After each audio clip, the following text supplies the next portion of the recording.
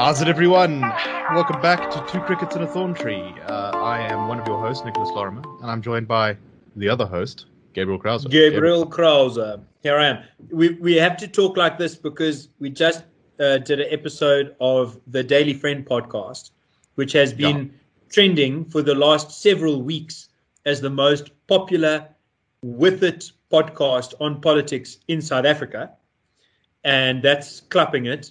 And we just finished our Friday edition talking about South African biltong in Scotland, which is a great way to get protein if you want to go to the gym. And this is my gym voice. And you got to clap gym hard, bud. You got to clap it, bud. So we did not have an episode last week because I had taken the weekend off because I am a lazy good for nothing.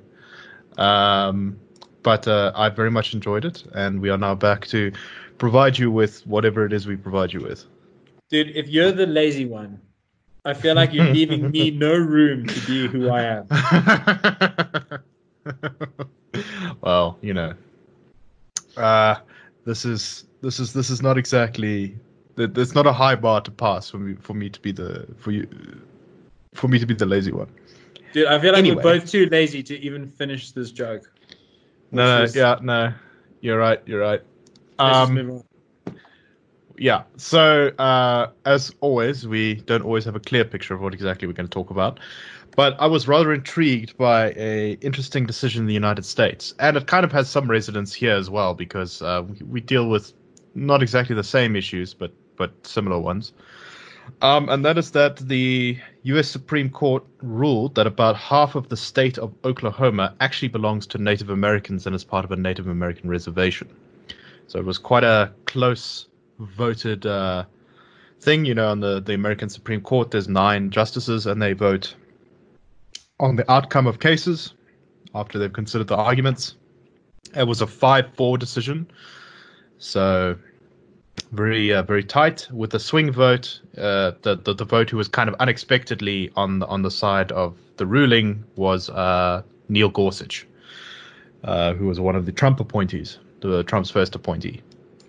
And basically they said that an eastern chunk of the state, including its second biggest city, which is the city of Tulsa, is part of a reservation because back in whenever Congress was fiddling about with the Native American reservations, they didn't properly abolish it. So over the years, Congress stripped out a couple of the reservations that exist, although they left some, and some still exist in America. And the reservations in America are very weird, right? Because they're kind of like almost sovereign territories within the United States in a lot of ways. They're almost like states, but not quite. They're kind of their own thing, and they're this ancient relic of the past where a lot of Native Americans still actually live. Anyway, the origins of this case are quite interesting because there was a dude who called Jimmy McGitt who was convicted in 1997 of raping a girl. And he said that the historical claim of the Creek Nation to the land where the assault occurred meant that he could not be prosecuted under the Oklahoma state government because they found him guilty of this rape of this girl. And as a result, this got kicked all the way up the levels of the court until eventually it went to the Supreme Court, and they found that he was correct and that the reservation had not been properly terminated. It's kind of a weird case, and I think the headlines for what we'll get to in a second are a little bit overblown on this. But what are your initial thoughts on this, Gabriel? You often have a philosophical bent to these sort of things. Yeah, I mean, I don't know. It is. I'm not particularly familiar with the case, and I'm assuming from your description of Neil Gorsuch as being the swing voter that it was the sort of more Democrat justices that voted for this, and the justices appointed by Democrats all voted that it was part of the reservation, and the justices appointed by Republicans all voted that it was not, that the reservation had been terminated in the past. And Neil Gorsuch, who was appointed by a Republican, voted with the Democrats, or the liberal justices, as they're sometimes called, which is not really fair because they actually they're not strict partisans, I think. Well, maybe some are, but most aren't. Yeah, that's good to point out. So I think there is this, it feels like a paradoxical case because if you think about it from an outcomes point of view, you don't want a rapist to be getting off on a technicality. But if you think of it from a procedural point of view, you don't want to be overlooking poor procedure. And due process, part of what due process guarantees is that laws are legible, understandable, and accessible, that you can know what the law is. And that it's so unambiguous. Apparently the original law which created the reservation said that the federal government gives this land to the Creek Nation in perpetuity, which is a little bit, in terms of language, that's a little bit difficult to get away from. that is ambitious, but you can definitely. It turns out that the American Constitution has it that there's no law that can't be undone, right? With a sufficient congressional. So I think the other side of this case argued that the reservation had actually been reduced in size, but that the language was so ambiguous, though, this is what created the problem. And this is often when courts get involved, is when language is not very good in a piece of legislation, which unfortunately at the beginning of the 20th century, Congress was not very good at writing a lot of laws, and it put a lot of vague things. At one point, I think in the beginning of the 20th century, it turned out that Congress had passed a law which made every single contract illegal in the entire United States. Nice. Which is they were like, if it's written in words, then it's no good. I think they said restricting trade of any kind was illegal. But a contract inherently does that because it forces you to fulfill certain obligations and carry out certain duties. So they didn't think this was, yeah. So it sounds. I suppose my question to you is, it sounds like the court made the right call insofar as it says. I mean, so from a philosophical point of view, this ruling sounds to me very much like a clapback to a pattern that we've been seeing of judicial overreach, of super legislators, effectively, is one of the American phrases, where the Congress is too lazy to draft laws and the executive is too nervous to make political decisions that are going to be popular among some people but unpopular amongst other people. And so they defer to the courts in the hopes that the courts are going to resolve the issue. And the courts too often have resolved that issue. And Lord, what's his name? Lord Scranton. I hope I'm not mispronouncing that. Scranton? I don't know, whatever. Something like that. He was the Brits just established the Supreme Court officially only 10 years ago or something like that. And he was one of their first Supreme Court justices. They'd had something which was effectively a Supreme Court, but not nominally so.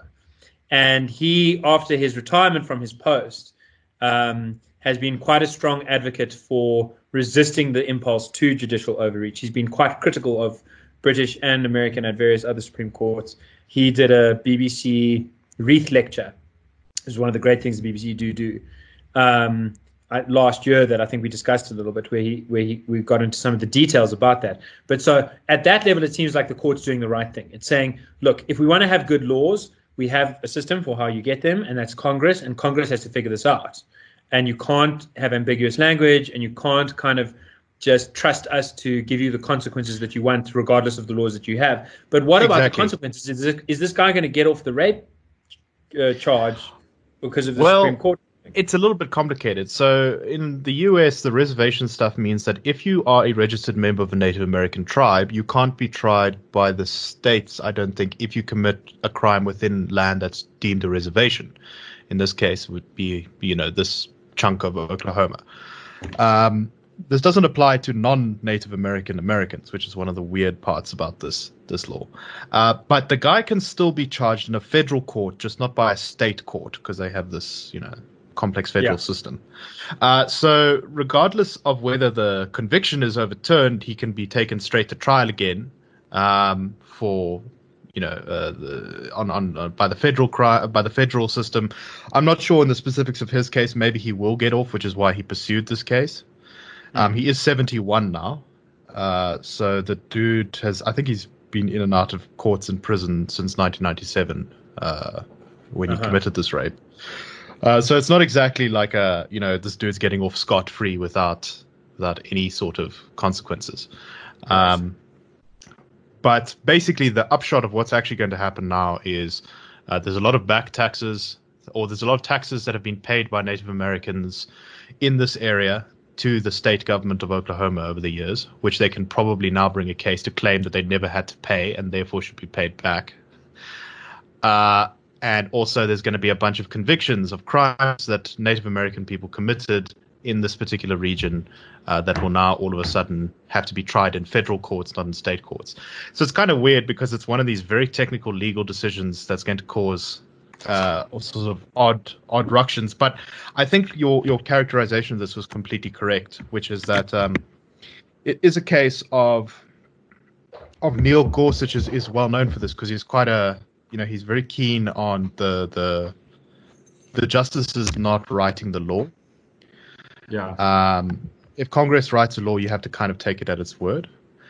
And in that earlier case I cited where they had made all contracts illegal, the court did exactly the opposite of this. It said, well, that's ridiculous, so we're just going to rule that that's not what they meant.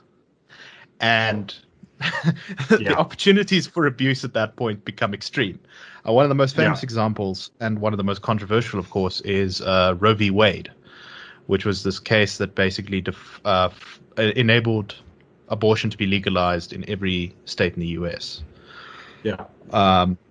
And that law was criticized by pro-abortion advocate Ruth Bader Ginsburg, who later became a Supreme Court justice, as being something that would hurt the abortion cause because she believed that it was founded on such dubious reading of the law.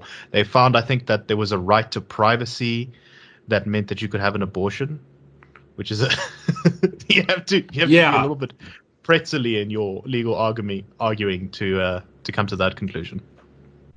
Yeah, and we discussed that before. I mean, I think I'm certainly of the I like the idea of abortions being legal.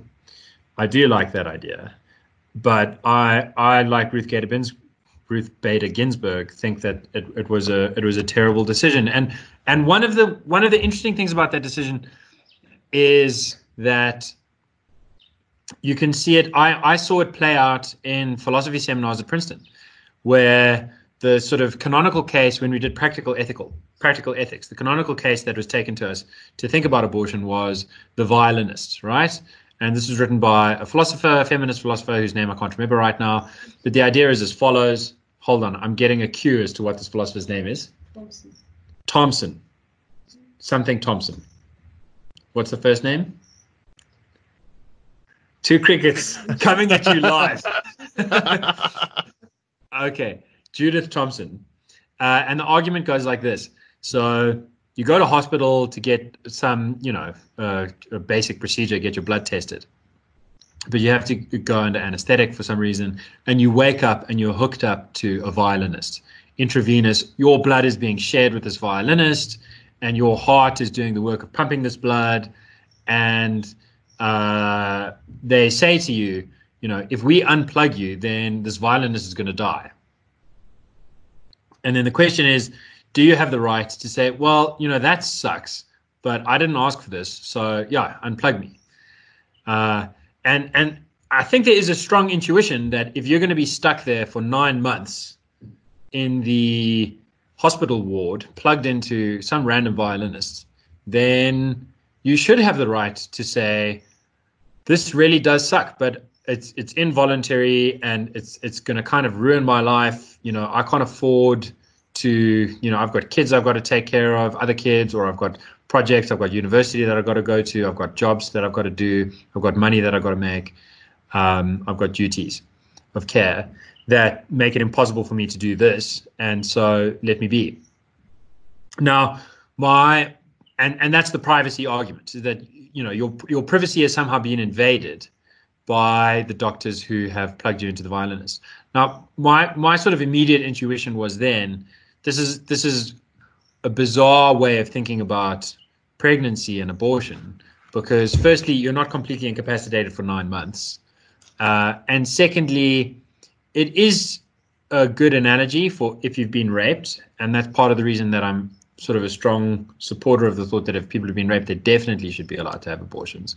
But it's the more apt analogy for most cases is you go to the orchestra, and it's a funny kind of orchestra. It's for free, right? You don't have to pay to get in. But if you do it right, it can be the most fantastic symphony you've ever heard. It can really blow your mind. Okay, so it's like free orchestra, potential to blow your mind. Sounds great. But there's one caveat. If you don't wear socks, then afterwards, a violinist might be plugged into you intravenously for like 3 months. Okay? This is an interesting analogy. So if you wear socks, you're going to be fine. But if you don't wear socks, instead of paying for the ticket, 1 in 100 people or whatever get plugged into a violinist afterwards. My feeling then is that if you decided not to wear socks and you get plugged into the violinist, then, you know, maybe it's not involuntary. Maybe that was part of the bargain and you kind of knew it all along. And you should just weather that 3 months. And then you can take care of the violinist afterwards, or you can give the violinist away. But the privacy argument doesn't strike me as being so strong.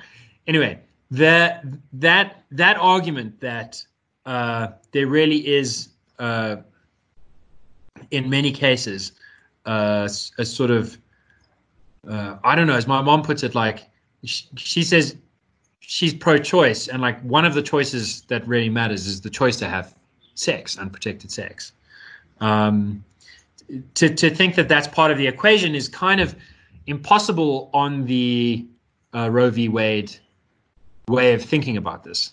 And that way of thinking about this has become very mainstream for pro-abortion advocates. And I think it's not the strongest argument for why abortion should be a legal choice that's allowed by the state. I think it kind of drives people into this corner of emotiveness where one side seems to be like the only side that cares about women's right to choose anything, and the other side seems to be the only side that cares about the lives of innocents.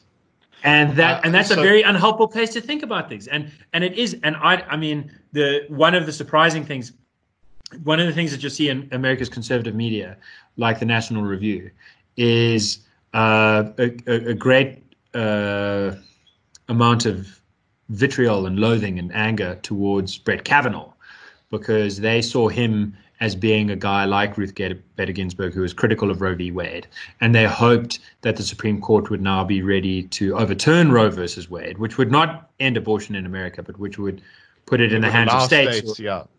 So there would be a couple of states that would probably ban it, but the majority probably would not. And that didn't happen. And a couple of cases have been taken forward. I think the most compelling case is still being made at district level. But the feeling on the conservative side of things is that Kavanaugh was so humiliated by the Democrats during his inauguration that he just feels he must rule in the way that they would like in order to keep that sort of scandal against him quiet.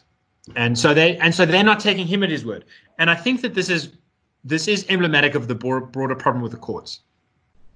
They are not good places to resolve political disputes because what immediately happens is you start reading into their personal agendas, and that undermines the very basis of the rule of law.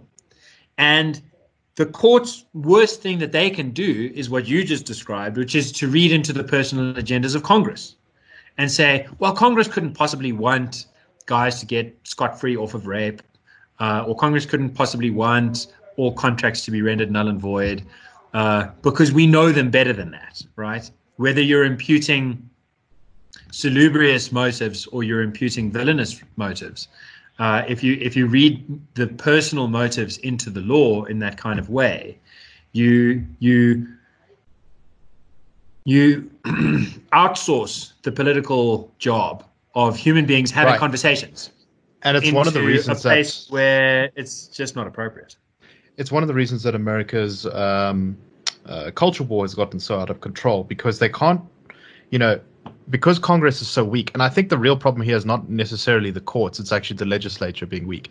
And in South Africa, we see a kind of similar thing here, which is that government doesn't follow procedures correctly through the executive. The legislature passes laws that are unconstitutional or silly, and they then get overturned by the courts or they get ruled against. And the government gets embarrassed by the courts. I mean, we've seen this recently with like Dlamini Zuma's regulations on the lockdown, right?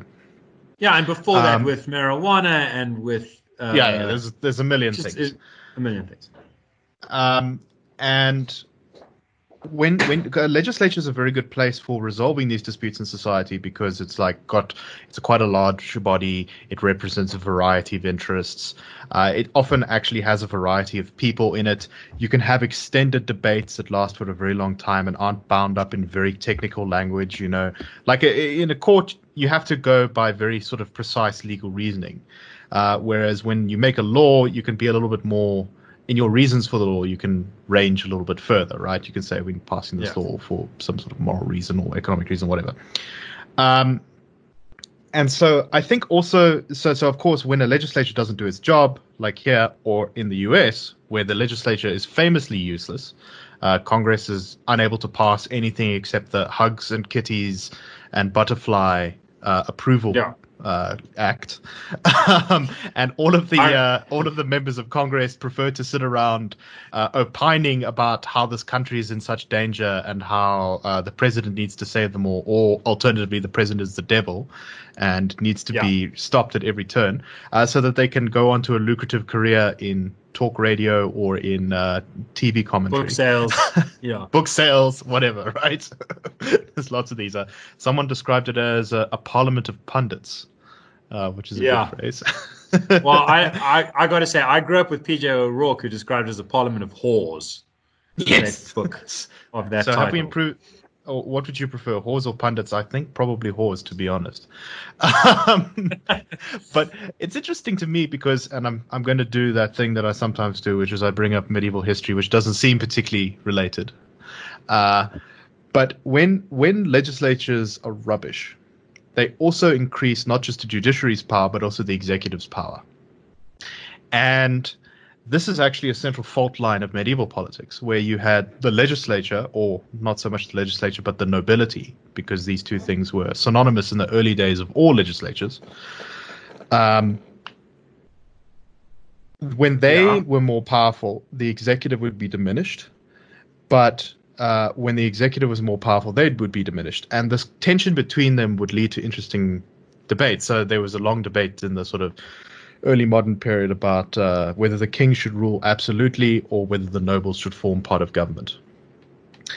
And I think you can see now in the US some similar things going on, similar processes, not exactly the same, but there's echoes of them. So people have talked about the imperial presidency for a while, and that's directly a result of the legislature being weak. When the legislature doesn't pass any rules, the president is raised in status as the only person who can get anything done. Yeah, I've got a phone and I've got a pen was Obama's line, and Trump's line has very much been, I'll use the executive orders to abolish all kinds of things I don't like. And in these medieval societies, the king would sort of deify themselves and talk about themselves as the person of action. There'd often be a kind of populist element to it. You know, the king was the protector of the peasants or some minority group. So, for example, in a lot of Europe, Jews were under the direct protection of the king rather than under their local nobility or city or wherever they lived. Which was not a great place to be, because if the king was a little bit busy or not particularly interested, the local authorities wouldn't protect you from a rampaging mob. So that's not as good a deal as it sounds. Yeah, it's a fickle thing. What you really want are written guarantees that are legible and equitable and robust, and robustly enforced by a police force and magistrates and judges whose job it is just to adhere to the written rules. And a police force that lives relatively close to you and is sort of involved in your community, not one that's very far away. You know, you want, to give it a South African analysis, you would want the metro cops to be able to help you and not have to rely on the Hawks or something. Yeah. Exactly. But I think there's I like your medieval thing, but let's bring it a little bit closer, like 2 centuries closer.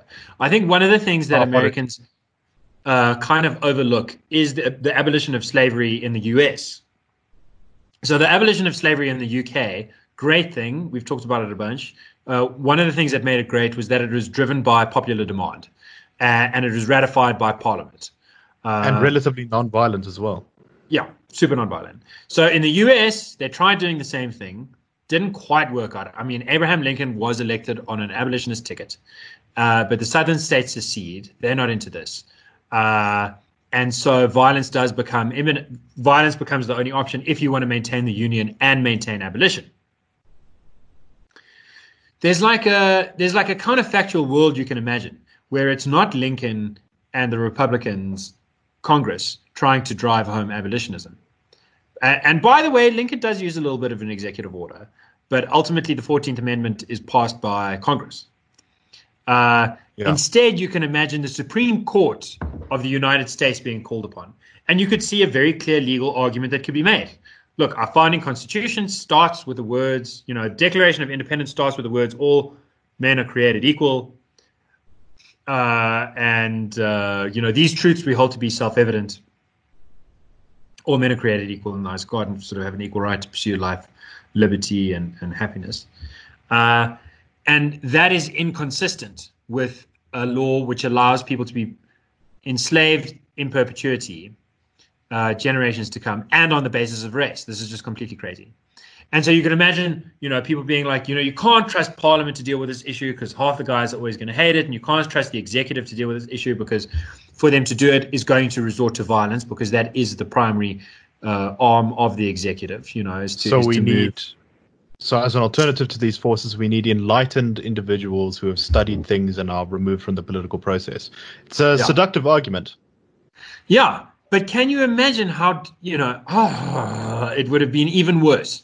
And the aftermath of the Civil War was pretty bad. The Civil War itself means 500,000 people die. And afterwards, after a brief bit of reformation, you get the sort of regression, the grand regression. And,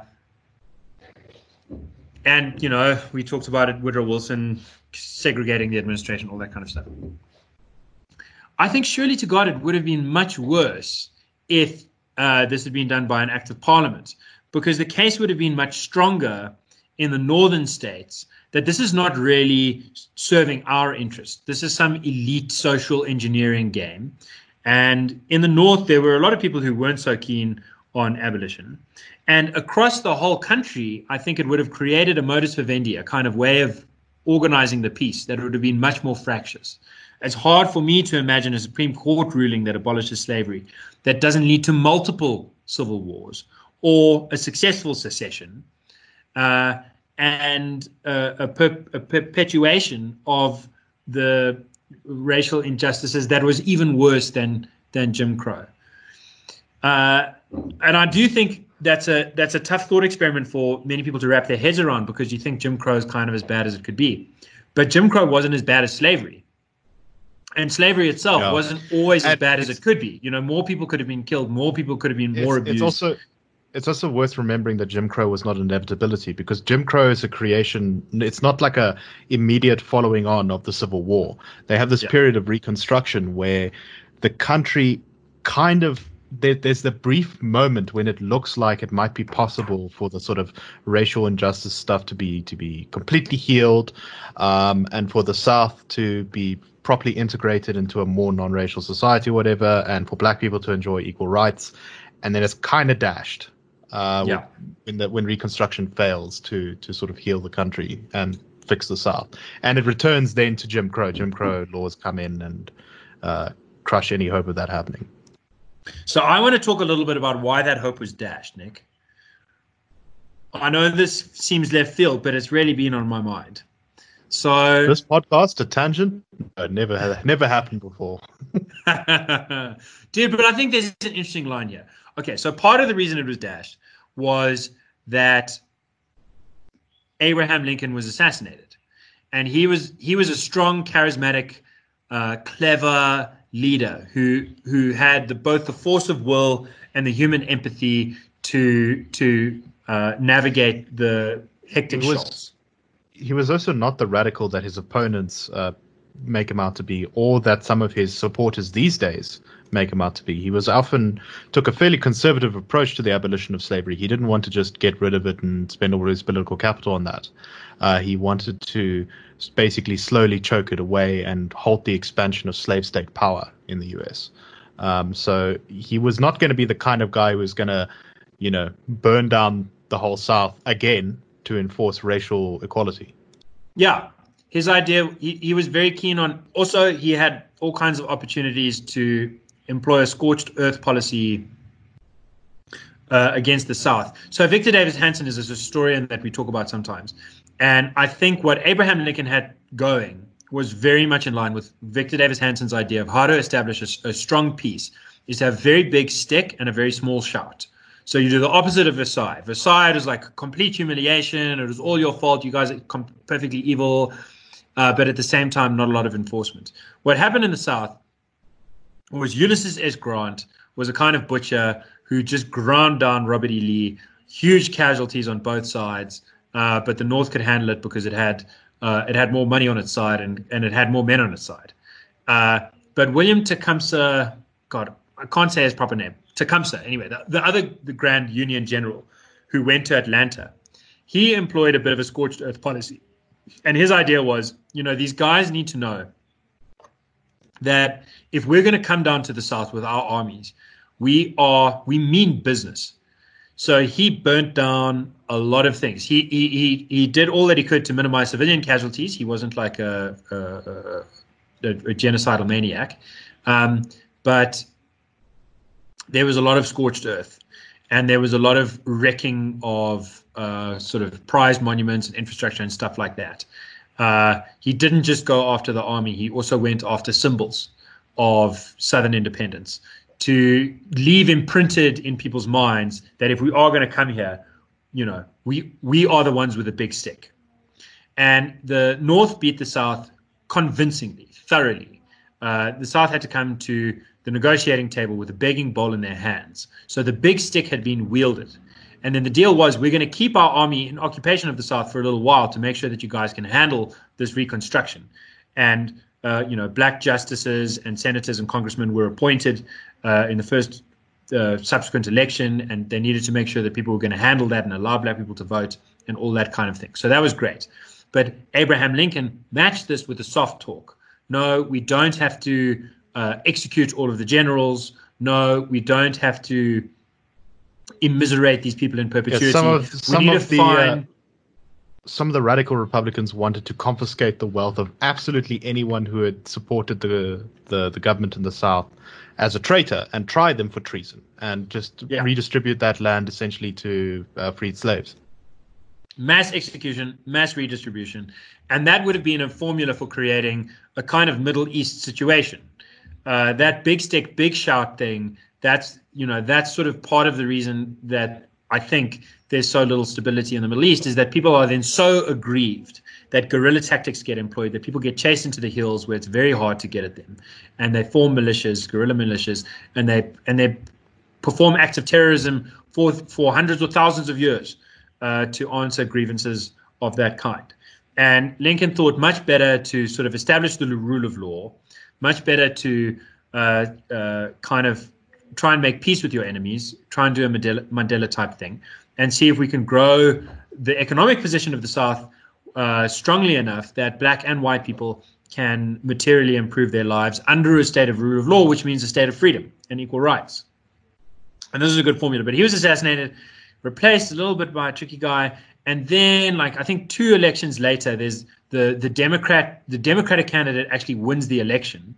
But there's a sort of confusion about how the electoral college thing is going to work. He has a plurality and not a majority. And so the modus vivendi that the sort of deal that they crack is they say, we will withdraw the occupying forces in the South, but in return we'll get a Republican president. And the upshot of that was a very Versailles kind of thing, where it's like, oh, well, the big stick is gone. We've got this nasty talk about how we're super evil. And slavery was super evil. But is the talk super helpful? I'm not sure. we've got this very nasty, vilifying stigma against us. And at the same time, we've proven through this kind of democratic means that we can push away the forces that are holding us back. And that emboldens white supremacist terrorists to go ahead and lynch and terrify black people to stop them from voting. Popularly known as the Ku Klux Klan. Yeah. And then to make matters worse, after the weird fandango with Teddy Roosevelt and William Howard Taft in the early 20th century, America has this next promising moment where they have the war against the Spanish in Cuba, which really unifies the North and South because they finally have a common enemy, and Northern soldiers and Southern soldiers are fighting together against these terrible colonialists, and maybe they're going to get a colony out of it. But as we've also talked about before, one of the driving, the poem that was literally written in order to try and get Americans to go into that war was the white man's burden. This thought that white people are in it together and they are superior in the sense that they must be the most humble and not expect thanks, and they must shut up, but they've got to do the hard graft of like civilizing dark folk. And it's just like anything that you do under that idea is just going to screw things up. And sure enough, it did. Woodrow Wilson takes over. The first Democrat wins properly, becomes solid president for 2 terms against the Republicans, which have now split against themselves. And he formally sort of makes federal-wide decisions that reverse the race position. So and of course, he's also provides a lot of sort of rhetorical stuff about how the South is this noble lost nation, and it's the real victims of the war and that kind of thing. Exactly. So this is an important part of the story, and we've just glossed it briefly here, but we have talked about it more elsewhere. But there's another part of the story that I think is also super important. And I've touched on this before. It's sort of battle between Booker T. Washington and W.E.B. Du Bois.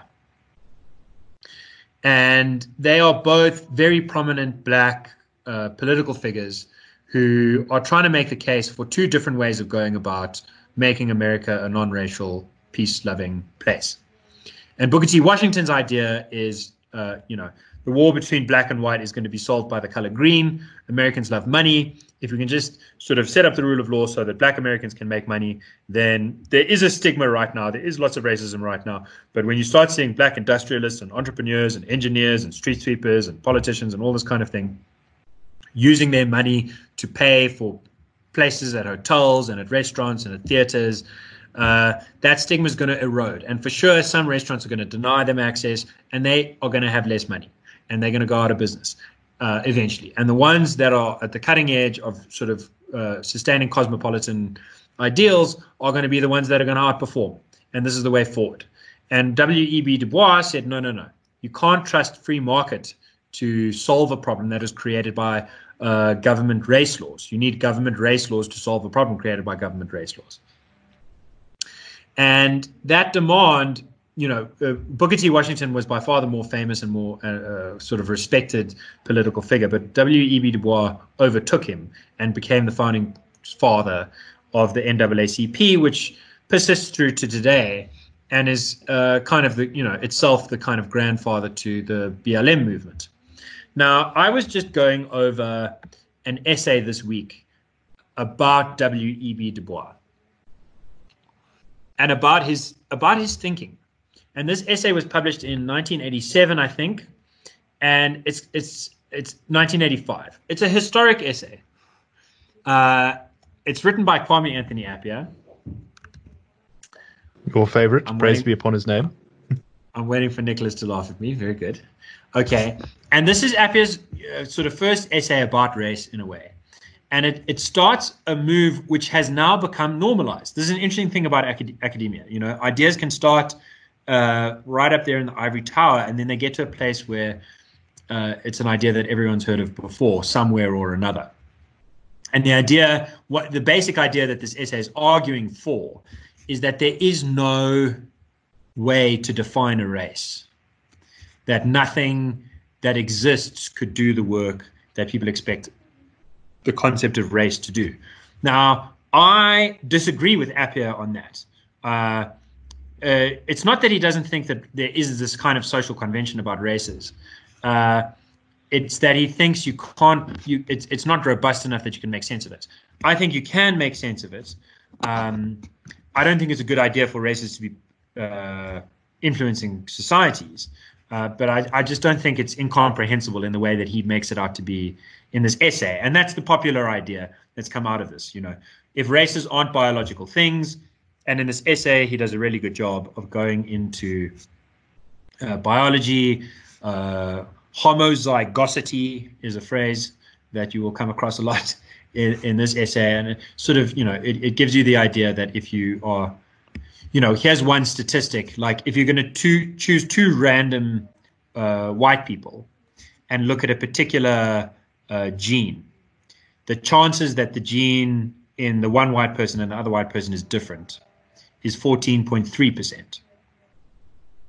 But if you're going to choose two random people across the whole human population, the chances that any particular gene is going to be different is 14.8%.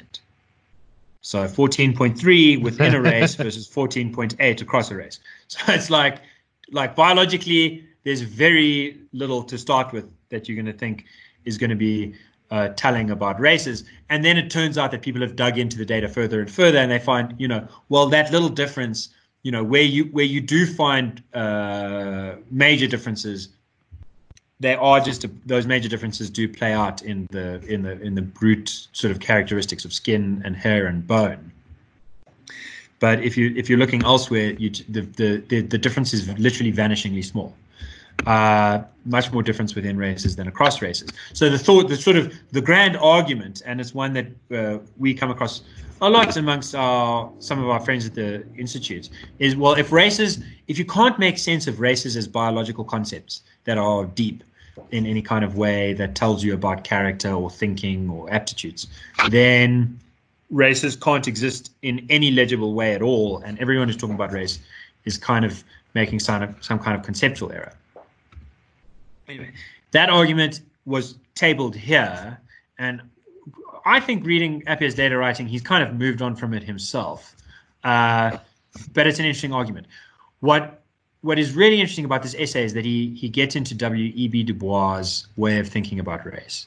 And W.E.B. Du Bois starts out by saying that he rejects the way that most black people are being asked to think about race in 1880, after the Civil War. He says most black people are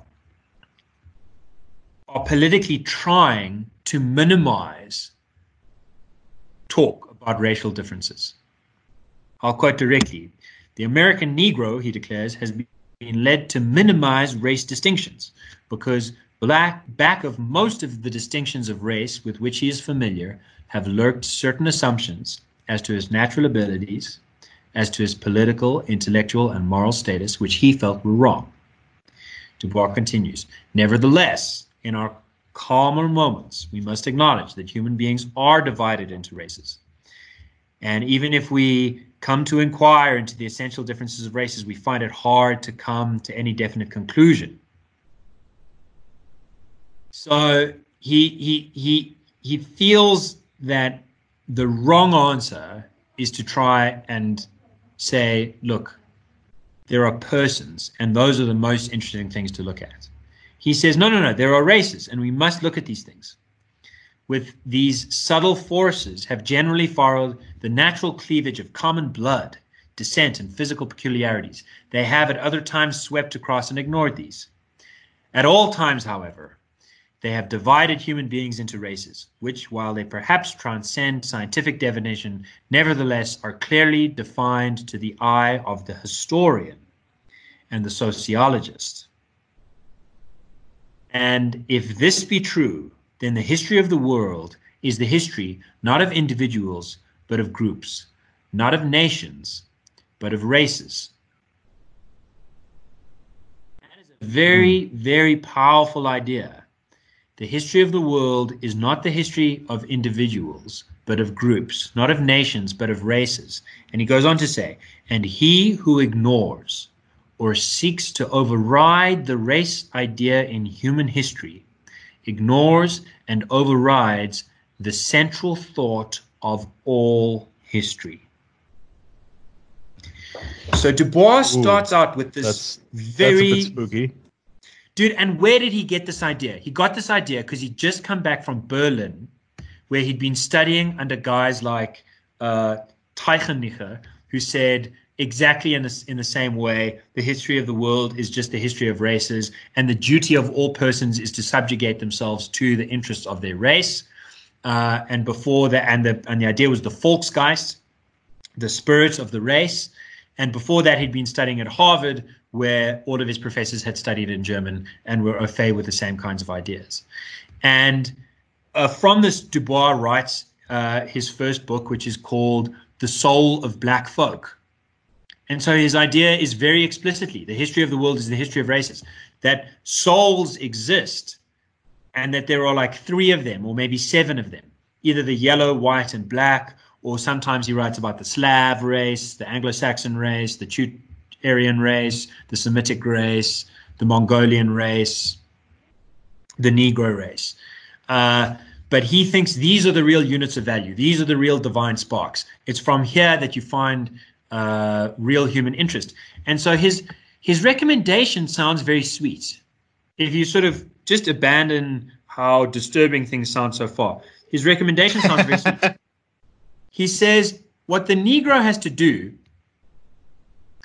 is find its own voice.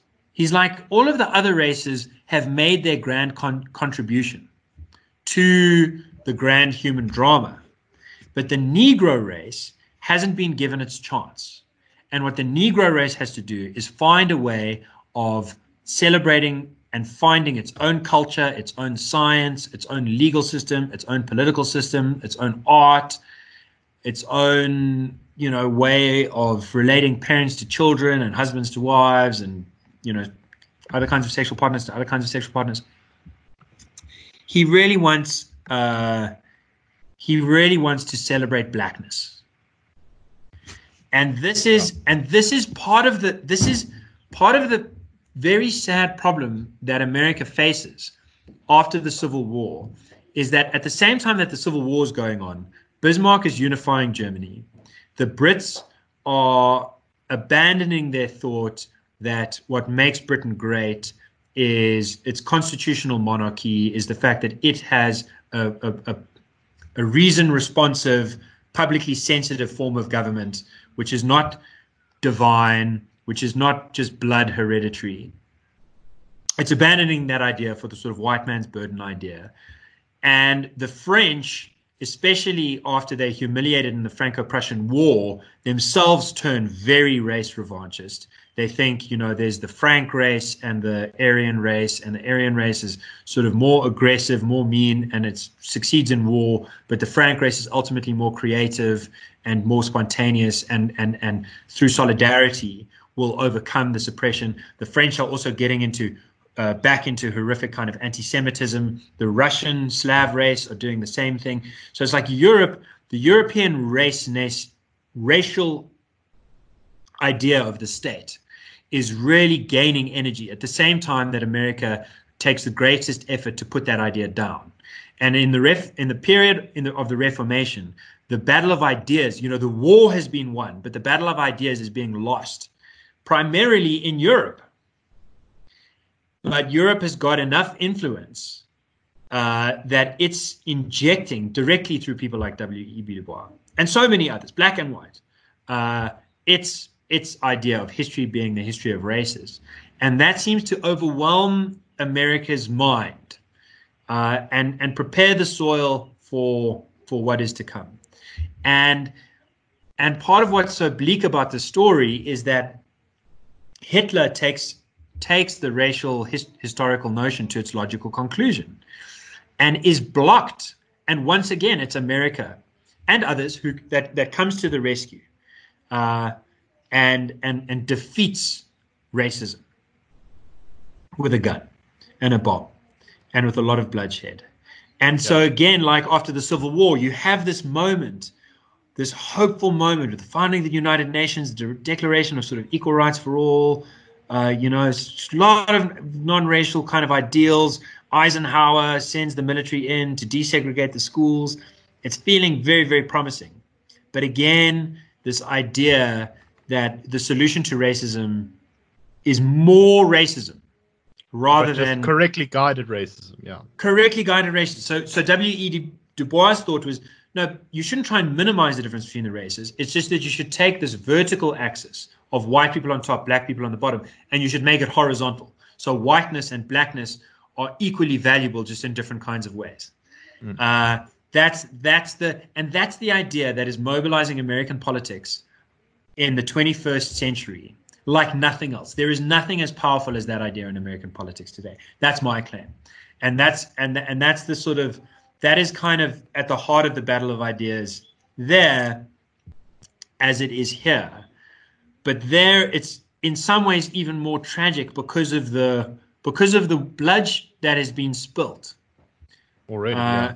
And the in order to defeat that idea. The sacrifices that have been made by black and white noble people to defeat that idea are so easy to forget and overturn. And it's actually been one of the interesting. Exactly, it's been one of the interesting things actually about the trouble in the US, that the discomfort with the sort of Jacobin revolutionary types with Martin Luther King, because people have pointed out correctly that, you know, a lot of things that Martin Luther King said are not really gelling that effectively with many of the attitudes or desires expressed by these sort of neo-Jacobins. So they kind of run away from him, and you can see that on the edge of their mind is that feeling of the way that you described people talking about Mandela. They're but 5 minutes away from declaring him the greatest sellout of all time. Indeed, and the flip side of that is that W.E.B. Du Bois is untouchable in the States. Yeah. In my first semester, I took a writing seminar called Color, and you know, every academic that we read was up for debate, excepting W.E.B. Du Bois, who was up for hagiography. And in the American public square, like, you just can't criticize W.E.B. Du Bois and expect. I mean, you can if you're willing to enjoy some slings and arrows. Yeah, if you're willing to completely resign, basically, the kind of centrist terrain or the self-proclaimed centrist terrain. And that's such a nightmare. And I'm not picking out that example because I think it had the most historical influence at the time. I think that most members of the black race in 1880 and 1890 and 1900 were so disempowered that if you want to see at a real politic level what was making the big difference, you've got to look elsewhere. But I do think today that equation is different. I think today,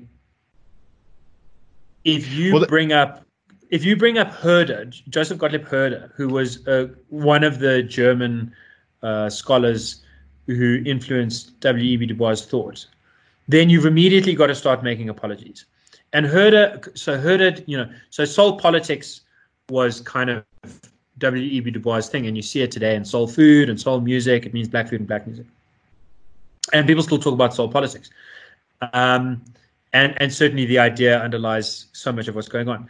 But Herder's thought was a bit more confusing. It's not entirely clear that he was, often it seemed very clear, in fact, that he was more interested in culture as being the kind of thing that you could voluntarily opt into, or that you could opt out of voluntarily, or that you could accidentally opt out of by just becoming too lazy and useless. Like, if you don't know how to cook your grandmother's special recipe, then you just don't belong to that special club of people who know how to make proper gefilte fish or knaaibels or whatever it is, marogo. And yet, so even though he had a much more sophisticated view, if you bring up Herder, you sort of have to start with a couple of apologies about the fact that him and Hegel and the like sort of had ideas which were used by the Nazis. And you have to say, we recognize that, and so we want to be very careful.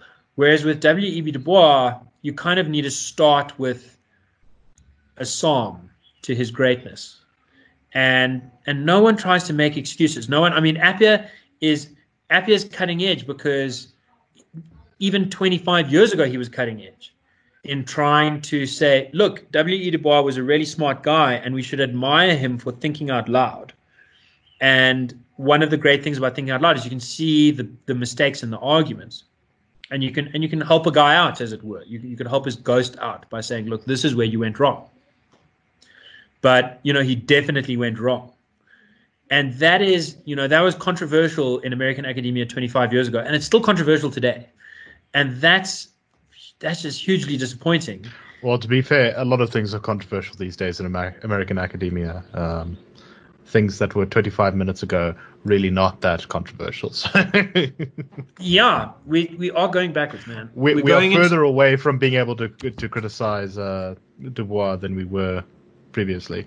And isn't that one of the great ironies? And this is something that I got from Saints, from my history lessons at Saints, was like a claim like the history of the world is not the history of individuals, but of groups. And those groups are not nations or companies, but races. They're races, yeah. Dude, that can be true. If everyone agrees it's true, then it is true. If we organize our politics on racial principles, then it's true that trying to ignore the racial principles is gonna make you miss out on what he calls the central thought of all history. It can be true, and it's becoming truer and truer. It's like in our control to make it true or not true. And human beings seem 100% committed on making it true. Yeah. Although I think we should have a discussion next time, because we're pretty much out of time now, about how intellectual actually the sort of neo-Jacobins in the US are right now. There's an awful lot of their arguments are along the lines of don't believe your lying eyes. There was a speech. Yeah, but that is the height of intellect. Yes. What is it? It was an Orwell quote, right, where he said that that's an idea so stupid only an intellectual could believe it. Exactly. Like I saw that Congresswoman from the US, Ilhan Omar, famously part of the woke squad in Congress, giving a speech about how America's entire political and economic system needs to be dismantled. Well, there's some who claim that she wasn't really saying that, but anyway, that it needs to be dismantled because it's irrevocably and it's so completely racist that there's no salvaging it. And I kind of thought to myself, this is coming from a Somali immigrant who escaped a war-torn, horrible nation to rise to become a member of one of the most powerful legislative bodies in the world, within one generation. Yeah. I mean, it's like, it's as if she doesn't exist. She's talking about a world in which she's not possible, and it's a bizarre thing. And there's many more examples that are much more extreme. That is intellectualism. Yeah. I mean, we had a lecture from a guy who said basically he doesn't believe he exists, or that any of the people in the room exist. Like, you have to do a lot of philosophy to get to that point. That was an interesting edition of the Liberal Club. And I suppose to try and bring it back to the judicial thing, I think that there is this strange, one of the saddest things about the pattern of judicial overreach in America is that it does lend credence to this claim that human beings we just don't have it in us to actually have human beings operate a system that's going to dole out justice fairly. And that's the basic argument of critical race theory, is that the legal system is racist because it's operated by humans, and humans are racist. QED. Yeah. So you can't resort to that. You've got to resort to, peaceful protests, violent protests, riots, looting, and so on. And I think that argument would be much more laughable if the American judiciary had actually been doing its job for the last 50 years, instead of often doing its job and often doing someone else's job.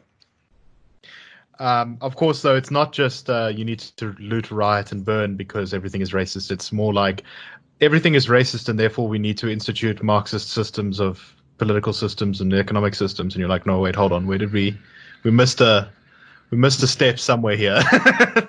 But dude, but Marxist also, like, an interesting thing about Marxist judicial theory is it's so fraught because a very strong element of it is the same idea that you can't ever adjudicate you can never judge a judge on the basis of the reasons that they offer, because there's always a private motivation coming from their class position that makes it impossible for them to really mean what they're saying.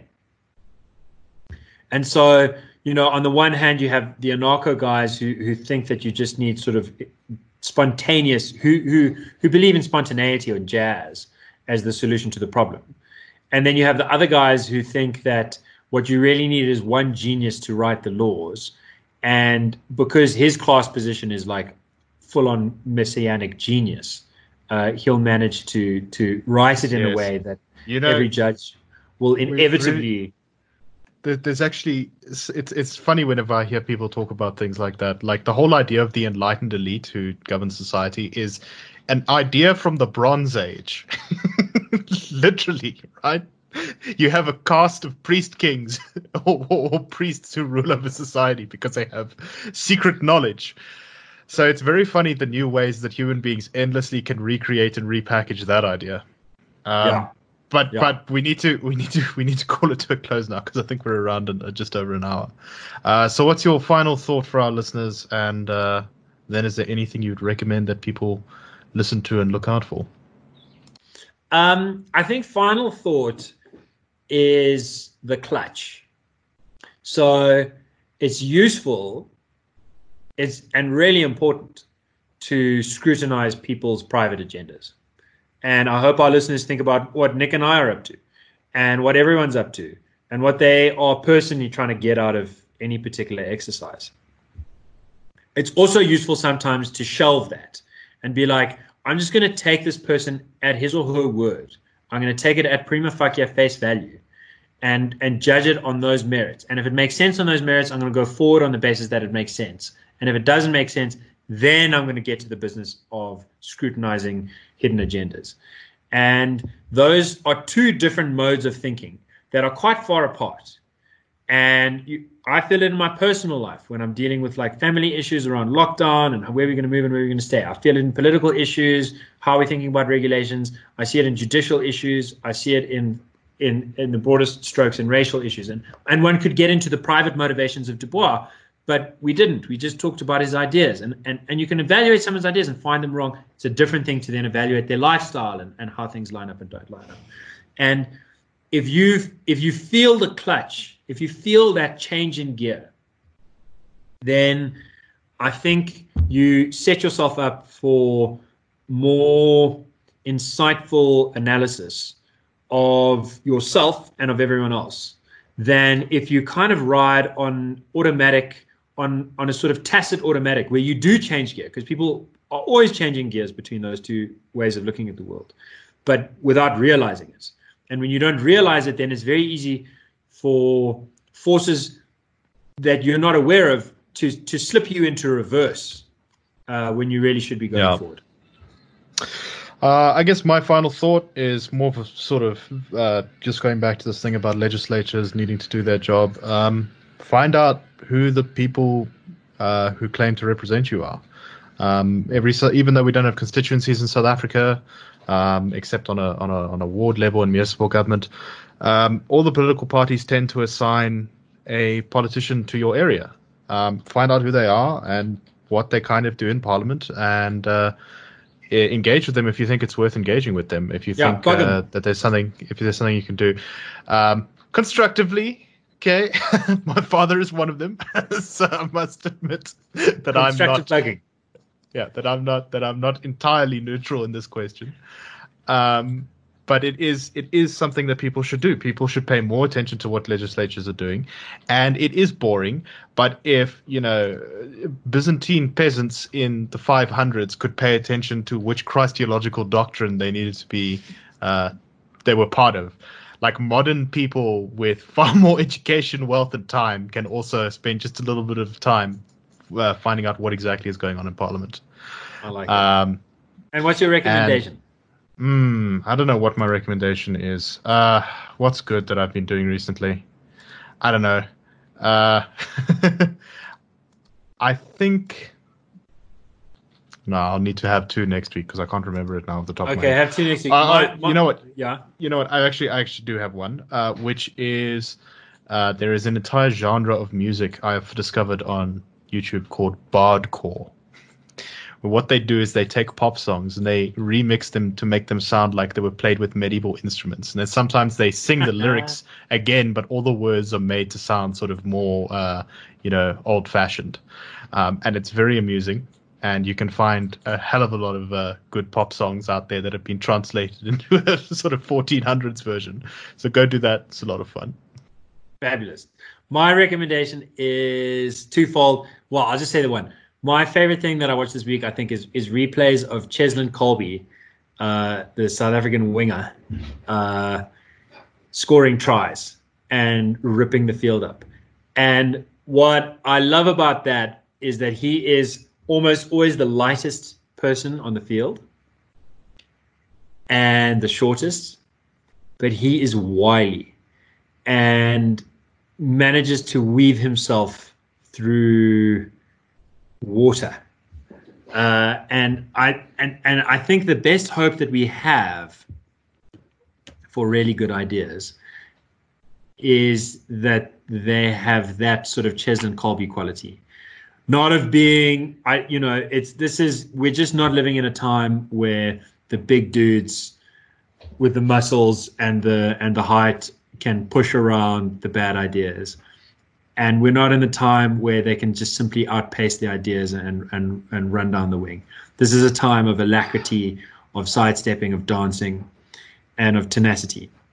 And I think he's the greatest physical embodiment of that in rugby, and it's a delight to watch. Very good. And there's something beautiful about the fact that you've got like these British and Scottish and Welsh and New Zealandish and Canadian kind of dudes who make their own videos, who all kind of think Cheslin Kolbe is just the greatest thing to wear rugby boots. And yeah, I do feel like we are so negative about so many things about South Africa. It's nice to remember that there are great fans of some of our national heroes out there. Excellent. And if you enjoy our musings, please rate us, subscribe to us, upvote us, whatever it is that people do.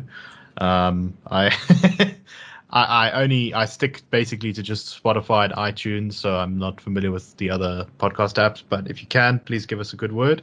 Really appreciate it. And yeah, keep the flag of liberty flying. We'll see you all next time, everyone.